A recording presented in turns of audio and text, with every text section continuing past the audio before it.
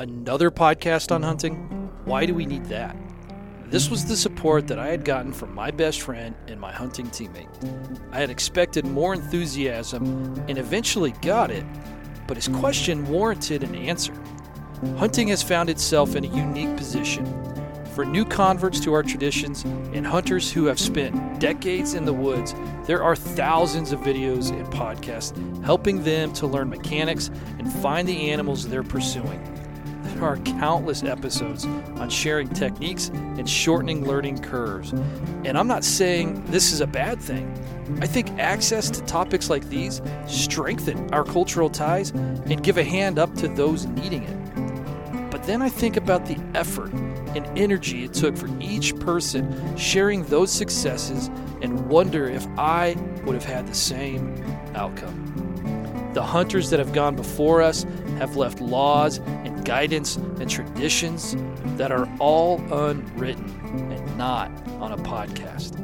How can we recover some of the essence of what hunting meant then and incorporate it into our own styles? Before there was social media, stories were shared and lessons were learned around a campfire after the hunt. I want to capture that vintage feel and reflect on hunting today. So I started this podcast as a way for me to explore some of the deeper issues of hunting, the issues that we don't talk about and maybe should. How has hunting changed generation to generation? And always, how can we elevate how we hunt? Venery and Veritas are both archaic words meaning hunting and truth, and both are found with effort and determination. On this podcast, you will hear hunters share stories of triumphs and failures, and then ask themselves what got them through it. You'll find guests eager to answer questions about difficult subjects that we often ignore because we don't engage or we don't know enough about them. And I believe that hunting and learning are lifelong pursuits, so you'll find me digging in right alongside you.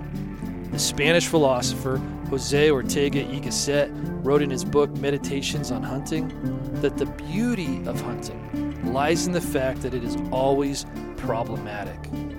So join me on the Venery and Veritas podcast as we dive deeper into all things hunting. Find us on Instagram at Venery and Veritas and online at veneryandveritas.com.